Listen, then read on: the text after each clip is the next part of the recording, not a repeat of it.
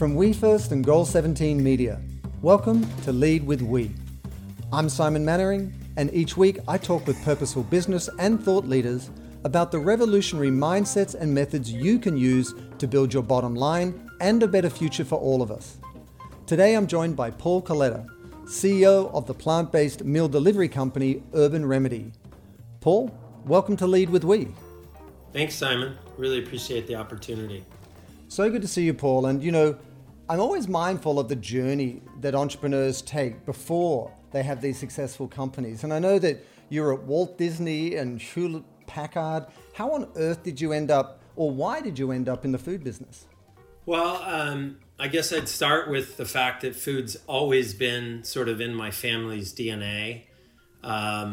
My grandfather and my great-grandfather immigrated to the U.S. in 1921, and they started a chain of restaurants in the South, which is still in business today, and next year will celebrate its 100th year. And my brothers and sisters are also in the food business, so I like to say it skipped a generation. Our father is a physicist and wanted us to pursue academics, but I think, spending the time we did as kids around the food business, it really it kind of seeped into who we are.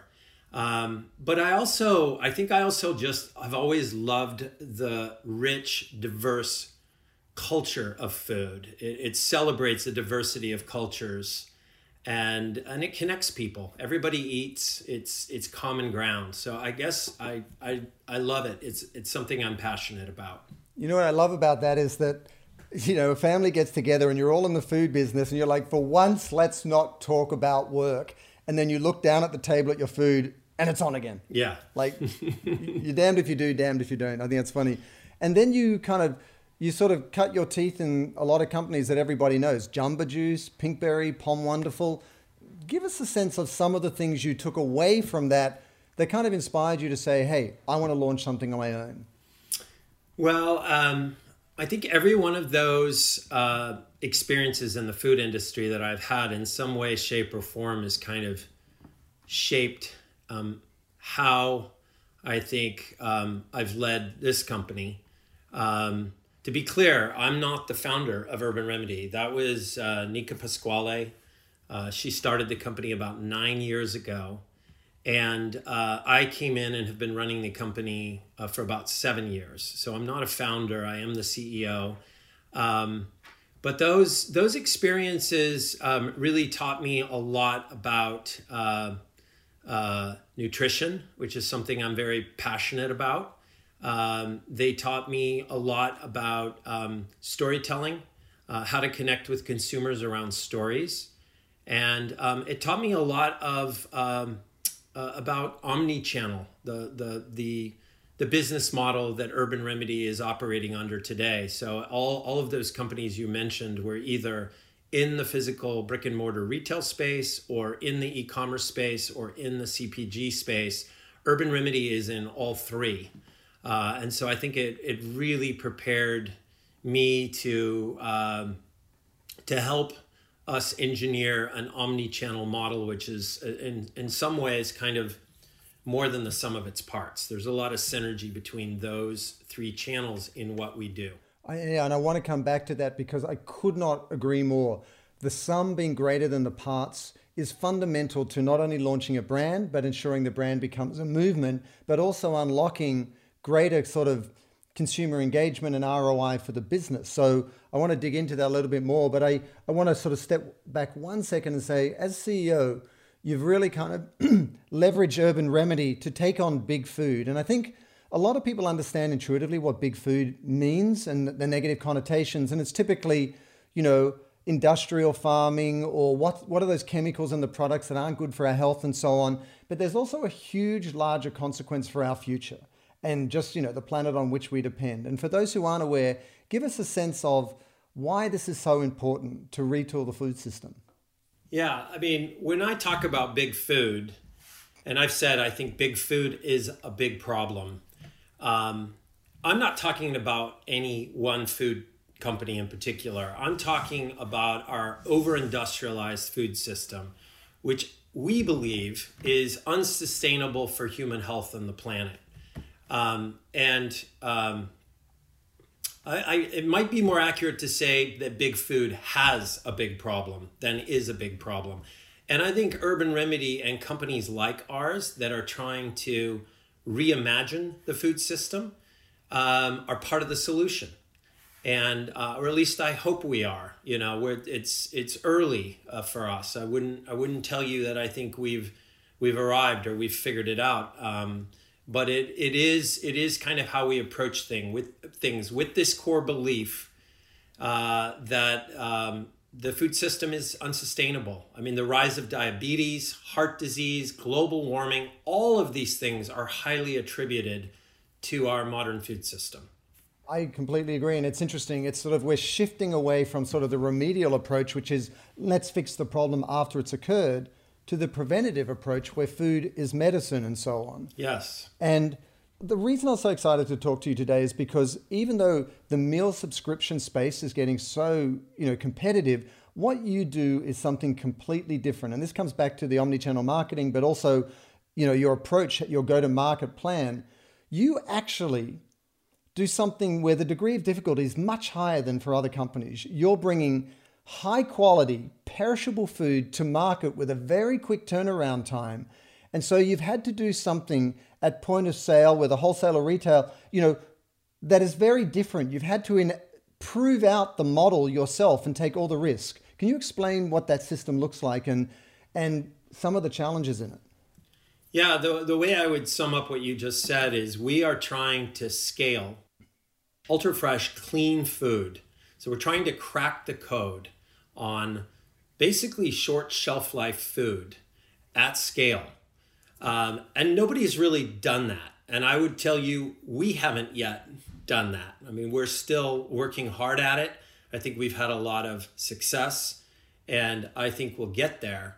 But we're trying to crack the code on ultra fresh, clean food at scale. And what makes that really challenging is this idea of waste, of food that is past its expiration and has to be thrown out. That is why I think our current food system is so processed. I think it has been all about shelf life, which, if you really understand shelf life, is about stripping nutrient density from a food so that it optimizes for shelf life and ultimately profit at the expense of human health and the environment. So we're trying to flip that on its head and say, is there a model that can both be better for human health and the planet and ultimately be profitable? At the end of the day, this has to be profitable. I mean, without that sort of margin, there is no mission. You can't be out there trying to change the world. So you must have got some pushback. Did it, as you spoke to your peers in the industry, right. you've come on board to Urban Remedy, your CEO, they're like, you're crazy because it's counterintuitive. It goes against every efficiency that the existing industry's built, right? Pushback is an understatement. Right. I'll start there. Hey, did you talk to Paul? He's absolutely Burko. He's crazy. He's certifiable. Look, I mean, I'll be honest, there are days I wake up and I go, what the hell are we doing here? This is really hard. But I think the payoff is so big. It's so big for, our customers. I think it's potentially big for our investors. So, I mean, we've stayed at it and, have this mantra internally, progress, not perfect. And as long as we are moving in the right direction, even though it doesn't feel like we are, I feel like, we have permission to continue to go and try to realize this food is healing. Food is healing is not a tagline. It's our mission. That's our mission. This idea that food is healing. And I think we've proven a lot of progress. We have a long way to go. And we have the team to get it done. We have the partners to get it done. And I think we ultimately will, but we're not there yet. And, it's easy to walk past words like that and go, oh, that's sounds great. It's aspirational. I like that there's a company out there. But your point is well taken, which is this is an active, living, breathing, dynamic commitment of the company to heal through food. So could you unpack for a second what that means in terms of your supply chain, what that means in terms of how you rally your internal culture, what that means in terms of how you go to market? Help people understand how a commitment like that fuels the business. Well, this is what I love about, talking to you, Simon. You bring up culture in this conversation, and I would want to start there, and tell you that any success we've had to date has been about our culture and our people. And that is the foundation from which we are trying to grow and reach more consumers. So I would, if I could start there for a minute, Please. And then I can talk about supply chain and other things, but you got me wound up with culture and people. So I would describe our culture at Urban Remedy as a people first culture. And I think it's important to define culture. I ask this as an interview question when a prospective candidate brings up the issue of culture. And I'll always say, could you define for me culture? And I'm amazed at how many people have never even thought about that question or stumble on it. And so here's my definition, and then we can talk about it as our foundation. I think of it as a group of people with a shared belief system, i.e. values, in pursuit of a common goal, i.e. mission. That's culture in my mind. So this belief system, we have a set of values, which we can talk about, but this belief system is this idea around food is healing. It's also our mission, right? It's what we're trying to accomplish. And, the people at Urban Remedy have been probably the people in culture are the thing that I think we as a team are most proud of. It's always been about people. We really think of ourselves as a work family. But that has been very much the foundation of how we have grown. It really is much of our success to date. Even though maybe the consumer can't see it, I think they can feel it in the products they buy. They can feel it in the commitments that we follow through on. I think they can feel the culture of Urban Remedy. This group of what I call patriots, not mercenaries, that care as much about the outcome as the income. We have built a culture of patriots.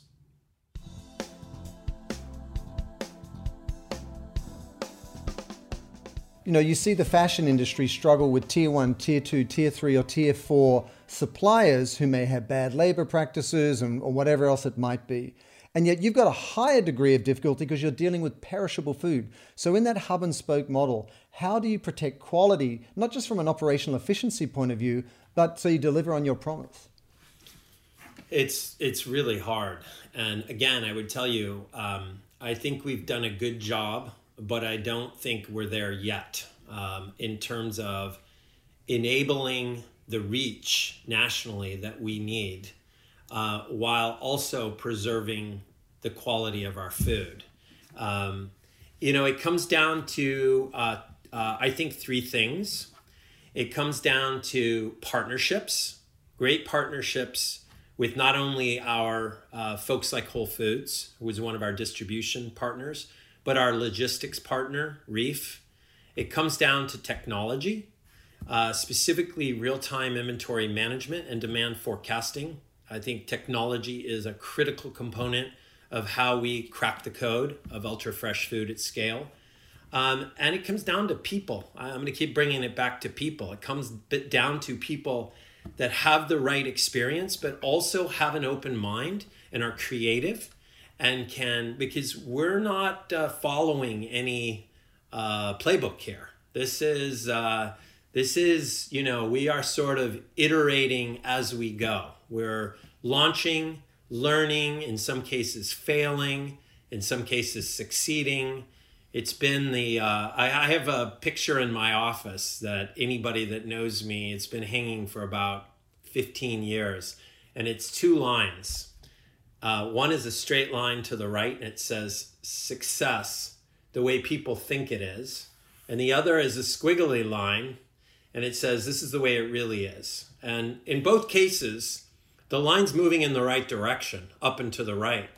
But on the right, it's like at any moment, you can zoom into what you're doing and going, oh my God, like, what are we headed in the right direction? But when you pull out and you look at what this business has done over a year, 2 years, the last 7 years, we are definitely making progress. It's that squiggly line that I remind the team often of. It's like, we're right here and it doesn't feel like it, but pull back and look at where we've come from and what we have accomplished together. And I think that helps me sort of bring the team along, that this is progress. This is progress. You know, it is. It is a powerful demonstration of progress. And we should all go into investor meetings or client meetings and just show squiggly lines and say, here's our plan, and just see what happens. That doesn't always work on the investor meetings, but it definitely helps the employees, I think, understand that we're making progress. And, you know, to that point, I keep hearing this expression in business over the last year or two about double click. Let's double click on that and push in on something. But to your point, let's zoom out. Let's zoom out and keep the bigger perspective in mind. Yeah. Now, so let's talk about hospitals, because this is one of the powerful value propositions of a big idea like food is healing. It's not just confined to the consumer who just wants dinner that night or whatever it might be. It's really the role of food as medicine in your life. So help us understand what you're doing there. So, I mean, for any of us that's ever been to a hospital, I think we might agree it's some of the worst food you can find. And it just makes no sense that somebody enters into a hospital or a doctor's office and is told that, they need to make changes in their lifestyle. And then they walk out and they're presented with candy bars and sodas as an offering. That makes no sense. And so we decided about 2 or 3 years ago, just as launch and learn, let's throw an automated kiosk. These are kiosks that use RFID.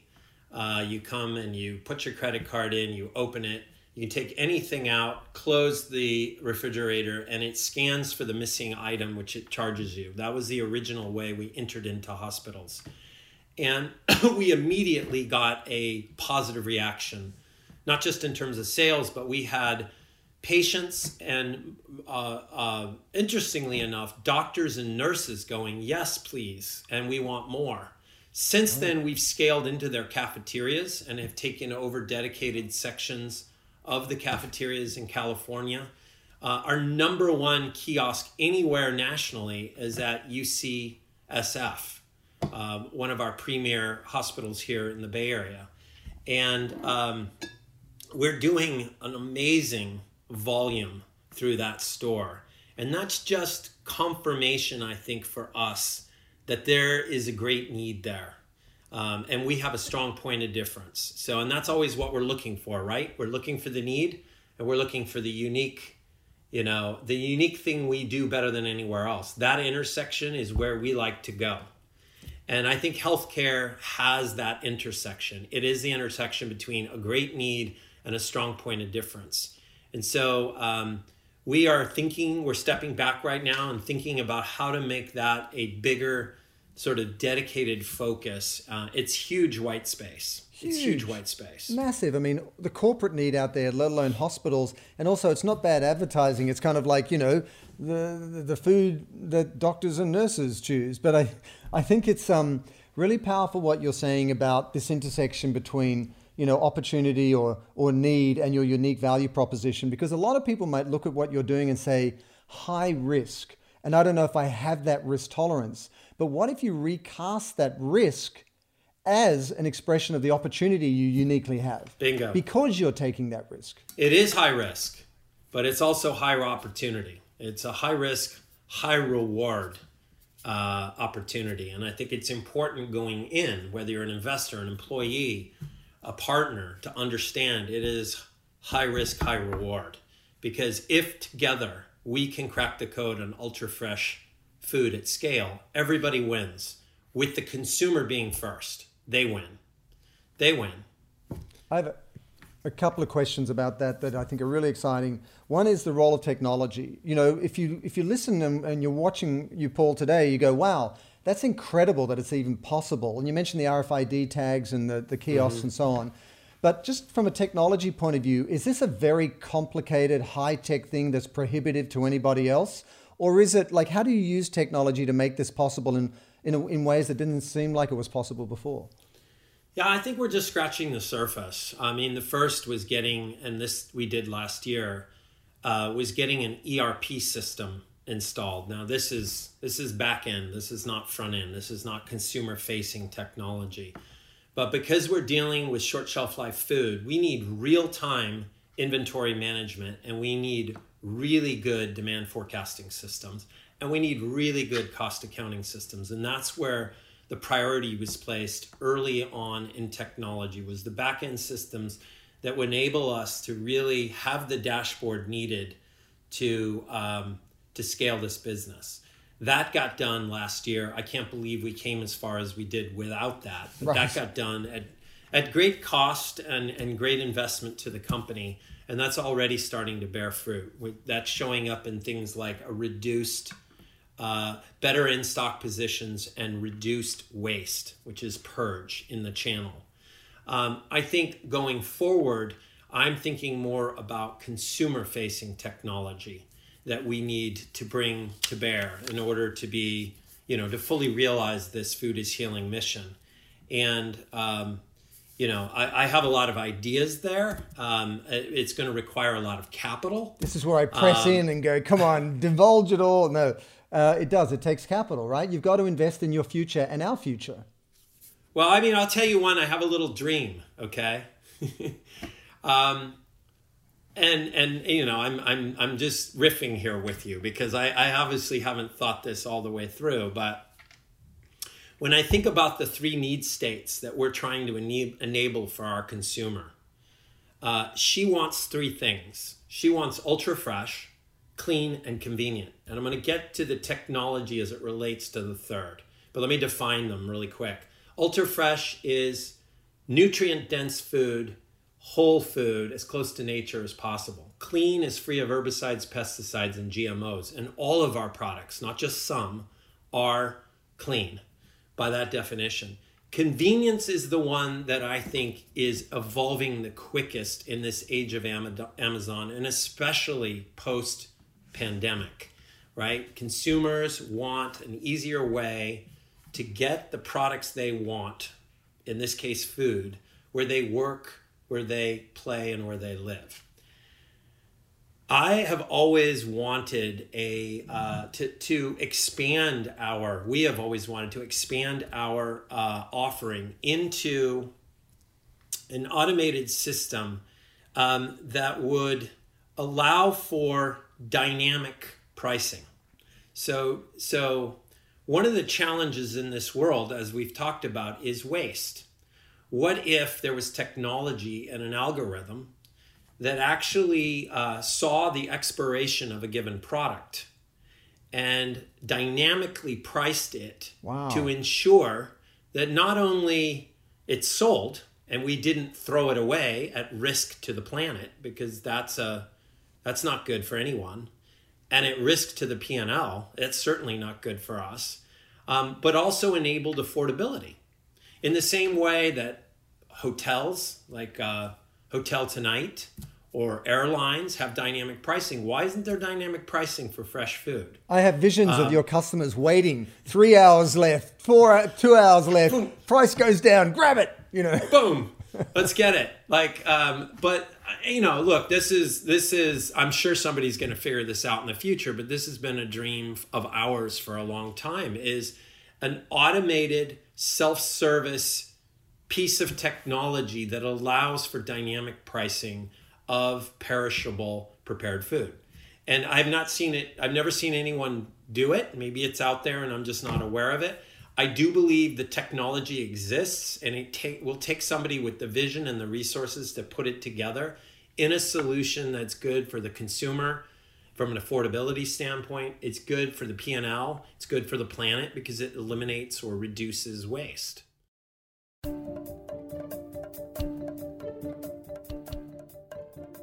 You're touching on a really important topic, which is for a lot of people, the type of food, the quality, the health management, the well-being that you're enabling through Urban Remedy is just price prohibitive. Not because of you, but just more broadly, anyone. Like, help us understand how we solve for it, because there's food deserts, it's disproportionate to communities of color. It is, I don't think we're doing enough. And by we, I mean our industry, right? Organic food today in the US is about a $60 billion business. It's been growing at about 15% CAGR every year. Unfortunately, most of that is processed organic food. It's not fresh organic food. You look at the top 5-10 players, it's heavily processed organic food, but it's organic. And in my mind, that's a better solution for the health of the planet and the body. But we have, and it has moved largely to mass market. The top players in organic food today are Costco, Walmart, and Kroger. Kroger. Right? Kroger, it has moved mass market. That's been a huge shift in the last 5 or 10 years. But it's still not what I would call accessible to everyone. It is still not accessible to everyone. And I think that's a shame. I think clean, ultra-fresh food should be accessible to everybody in every income. How do we do it? What are the barriers? One of the barriers is scale. I think the bigger the industry becomes, the more efficient the supply chain will become, more capacity, more efficiency. I think that will allow us over time to bring the price down. In the same way, an electric car that I bought 7 years ago was I could probably get the same car with twice the capability for about half the price that I paid 10 years ago. I think early adopters or people that can't afford it are jumping in, voting with their dollars. And then over time, that creates efficiency and it creates demand, which then drives efficiency in a supply chain that's seeking to meet that demand. So I think some of it is just pure scale. I think a lot of it is pure scale. I think the second thing are companies like ours that see the problem and are trying to solve for it. In one of the ways we're trying to solve for it is, you remember I talked about waste? Yep. So let's just take a product like one of our cold pressed juices. When we make that juice, we are using high quality whole fruits and vegetables, and the byproduct of that is pulp. This clean, organic, nutrient dense, high fiber pulp. It has always been a dream of ours and a challenge to take that pulp and turn it, upcycle it to food. And as it would normally be thrown away, and we don't throw it away, we give it to hog and cattle farmers to use in their food. So we're trying to do the best we can with it. But I think the ultimate would be to upcycle that food into products that were half or a third the price of products that weren't upcycled. And so we've begun to do that. We have 3 or 4 products we have that have been a result. Our founder, Nika Pasquale, has just done a brilliant job of using those ingredients and upcycling them, like our Upbeat burger. It's basically beet pulp that we've upcycled. We call it our Upbeat burger. And we need to figure out how to get those into some of the more accessible, lower price channels. And that's what we're doing. We just started a partnership with Safeway. We kind of started our distribution at the higher end of the grocery world with our primary partner, Whole Foods. But now we're innovating now that we have some scale, and we're starting to work to bring this food down into a more accessible price point. And one of the ways I think we can do it is through upcycling. Another, as I said, is scale. The more scale we have, the lower we can get our cost of goods, the lower we can drive our ingredient prices, and the more we can bring prices down to be, something for everybody. What I love about the way that Urban Remedy is going to market is that you're you have that generosity or expansiveness of intent where you're like, oh, we want to prove to the big food system that an alternative is possible. You're the pilot for a programmatic solution that you want everyone to embrace. Would that be fair? Yeah, definitely. I think if we're successful, it will influence the industry. That's back to me saying I don't think it's just big food is a big problem. I think big food has a big problem. And companies like Urban Remedy, and there are so many others out there that I think are just doing a great job. And if we succeed, we will catch the attention of these bigger food companies. And they don't need to lose 10 points of market share. They just need to lose 1 to go, oh, okay. So this is where the consumer's headed. And that's why you see so many big food companies buying these small food companies, because I think more and more big food companies are shifting R&D to M&A, right? There's a shift from R&D to M&A because oftentimes they are the victim of their own momentum, right? They can't they're too big. It's like turning a battleship in the Mississippi. And so they look to these smaller, nimbler food companies that are, at this point, maybe super serving a smaller addressable audience. But that's like the first pin in a bowling alley. You knock that one down, and I think others follow. And I think big food companies have seen that. And you're seeing a lot of these mergers and acquisitions, I think, because of that. They're losing share. They see that they're losing it to smaller food companies that, and quite honestly, are more hyper-focused on these need states. And I think that will only continue and accelerate. It's hard as a social entrepreneur, as a purposeful business leader, founder, whatever, to get a company off the ground. But the more momentum you build, the more leverage you have, the more the market forces reinforce and propel what you're doing, the better you're satisfying those consumer need states. And so as tough as it is at the beginning, like you got to hold fast and just keep going because you're unlocking so much momentum that will come later on. Would you say that's fair? Spot on. Our success will, go well beyond what Urban Remedy would realize in its own success. I think our success, I define leadership as the ability to influence change, needed change. That's my definition of leadership. And I think of that sort of personally as a leader, but I also think of it for Urban Remedy as a leader. I think we are a leader in the ultra fresh, clean, and convenient food movement. And our success should influence needed change in the industry. That's this idea of reimagining. It's not just Urban Remedy. And that's why, anybody that comes to me in this industry and is starting out, even some that you might think are directly competitive, I think we've always had this hey, let us help you.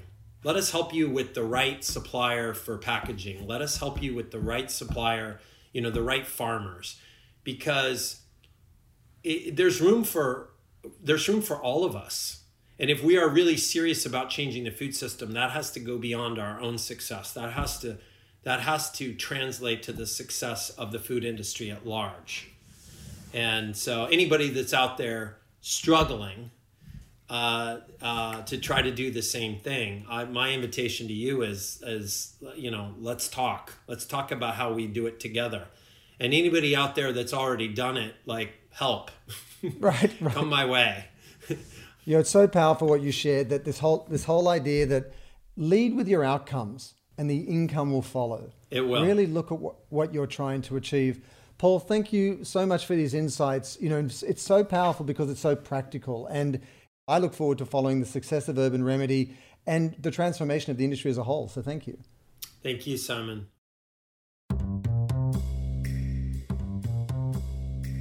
Thanks for joining us for another episode of Lead with We. Our show is produced by Goal 17 Media, and you can always find more information about our guests in the show notes of each episode.